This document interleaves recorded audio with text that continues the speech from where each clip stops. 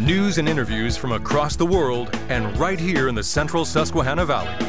This is WKOK Sunrise on News Radio 1070 WKOK and WKOK.com. And thank you so much for joining us on WKOK Sunrise. Rob Centers' fabulosity is proven time and time again, so he's on the other side of the glass taking good care of us. He's going to make sure that we're plenty able to talk to our next guests.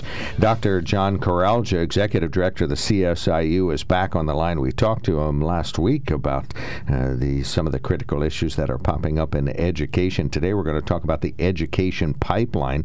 That is a lack of teachers, not just in the classroom at the moment, but those who are interested in becoming teachers. So good morning, John. Thank you for calling in. Mark, thanks for having us. I really do appreciate it. And you have one of your peers with you, Dr. Alan Hack, Chief Academic Officer at the CSIU, and he's making sure that this pipeline work is a full-on attack to make sure that all of the kids in the central Susquehanna Valley know that teaching is rewarding and fulfilling and a great opportunity for them if it fits their interests. So, Dr. Hack, thank you so much for calling in. Good morning. Thank you for having us as well. I do appreciate that. John, first of all, let's start out in our present-day classroom. We've talked about a teacher shortage, and if you follow what's going on in the schools, you know that it's already at crisis level. You set the scene in the Valley's schools in your catchment area. What's happening? Oh, I just think that it's several factors, but I do think society has something to do with the fact that it's not being viewed as a profession that people want to go into right now, and I think that's something we can change by telling the stories ourselves. There are success stories all across our valley of people in the profession making a difference, and it's just such a rewarding profession to go into, and we're committed to telling those stories, to trying to get young people to see that it's a pathway for them to explore. And then on top of that, we're working to make sure that there's ways to do that are going to enable it to be an easy progression where they can try it on when they're in high school and then see what's going to happen as they get older. Now, the next thing about our area is rural schools are seeing more and more of a challenge of finding and recruiting teachers because we might not have the highest salaries as other locations. We're also seeing that certain areas like special education, science, math, are a challenge. It used to be that elementary education, you'd get 150 applicants for one job. Now you're seeing you might have 20, and maybe 10 of those would be viable candidates. So it's definitely impacting our area in a significant way.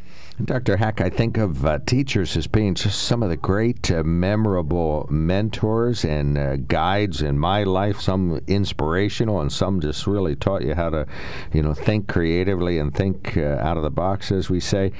Tell us about that. When you get a good teacher-student connection and you get an inspiring teacher, there's a magic that happens in the classroom. Well, we certainly know that the profession is built on relationships, and the relationships that you're talking about. And as much as we can, as a region, support those good teachers and highlight those success stories of partnerships and connections that exist both in the classroom and years following that. We know many teachers inspire other students to go into education for those various reasons. So when we talk about why and you would want to go into education, our teachers, our administrators, anyone in the teaching profession can be the greatest ambassadors and leverage those relationships and the connections that are so powerful to our young people today. We need to continue to promote that. John, when we talk about teacher pipeline, what are we talking about? Explain what the IU is doing and hand it off to the work of Dr. Hack. Right. One thing I wanted to point out is that it's not just that there's a lack of teachers that are going into the profession. So as for some statistics with that, about 10 years ago, the state of Pennsylvania was exporting teachers. There were in excess of 20,000 teachers being produced in a single year. Now that number's decreased to somewhere around 6,000, and we're having trouble filling our own ranks. But it's not just that. It's actually those teachers in our state now that are certified that are choosing not to go into the profession or not to use their certificate because of the perception of what it is to be a teacher these days. The other side is that the people that are in the profession now, that are what they're experiencing in communities is make them actually believe the profession. So it's got to be a multifaceted attack, and we're trying to do that by promoting the positive attributes of being a teacher, not just for the person, but the impact they can have in our communities. We have to tell those stories. We have to encourage people in our communities to tell those stories. Mark, just like you said about that teacher that impacted their life and wanted to make them be something more than they thought they could be, that's the kind of stories we have to keep telling. Parents have to tell those stories to their kids. People in the community, the business leaders who had that teacher, have to tell those stories.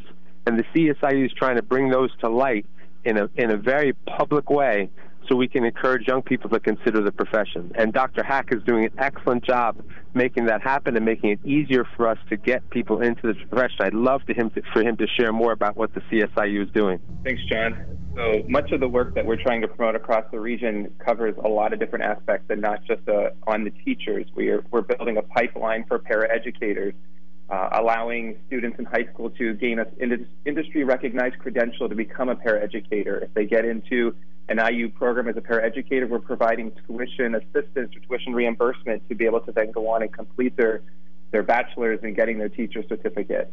Across the region, we have a number of partnerships with our local universities and colleges. One that we're really promoting right now is a Teacher Academy pilot with Luzerne County Community College, where the IU is going to fund 2 courses in the fall and the spring for rising juniors and seniors for free in the education field. So right now we have that to our local high schools in the CSIU region that they can sign up to take these classes for free and be able to gain a little perspective on going into the education field. So we're starting to build that pipeline that they can accelerate their program. They can start earning money potentially by working as a paraeducator in our programs or local schools. So these are the types of things that we're trying to promote with our learners that are still in high school before they even perhaps select college. What are we what are we losing them to? I don't have a more artful way to say it. We are losing young people because instead of becoming teachers, they are what? We are. We're trying to talk to our kids and seeing where they're going. We're talking to our local universities to find out what their enrollment trends are looking like. We know that fewer kids are going to education, but being able to find out where they want to go. Dr. Kurelja mentioned about the STEM fields being an area that we're struggling with teachers because we know that many kids can go into a math or science field or healthcare and earn a lot more. So when we're looking at what they're choosing, we also want to think about why they're choosing those professions opposed to education. Okay, Dr. Kurelja? I just would expand on what Alan has said. I think we're looking to figure that out. We don't have a great answer, but we do know that they're leaving. We do know that we're having a harder time recruiting them. But to what other fields they're going to, we're not sure. We do know that we're trying to hold on to the people in our communities. There was a statistic I just heard that the state of Pennsylvania, if you remove Pittsburgh and Philadelphia, is the oldest state in the country. So the idea that we're going to try and find ways to get our hooks into students, even if it's not for the education profession, to stay in our region and live and work and contribute is going to be very important to our community's vitality into the future. And what else are you doing? You have that opportunity coming up, Dr. Kurelja. What else? Well, I do think I want to make this clear that the educator pipeline is not the only pipeline that we're working on. So when I talk about getting our hooks into kids, we're doing these same kind of things for other professions for our region in terms of our career readiness efforts around the area to try and get kids hooked up with employers to just get connected before they leave high school so they have a better idea of what they want to do in the workforce. And when they go off to college, they're taking classes that are going to be things that are going to lead to gainful employment, family-sustaining wages in our area. And what is at stake here? Dr. Hack, you've already seen it in the classroom. What happens when the teacher just isn't available? Well, we certainly know that there are a bunch of different approaches that districts are taking because we know with a lack of teacher candidates, we also have a lack of substitutes. So districts are being creative in how they're managing classes. Some are using some flipped classrooms where teachers are putting things online. We know that face-to-face, in-person instruction is the best possible solution. We're also seeing some other opportunities where districts perhaps are sharing resources and sharing their teachers to be able to ensure that students have access to the same opportunities regardless of their home district.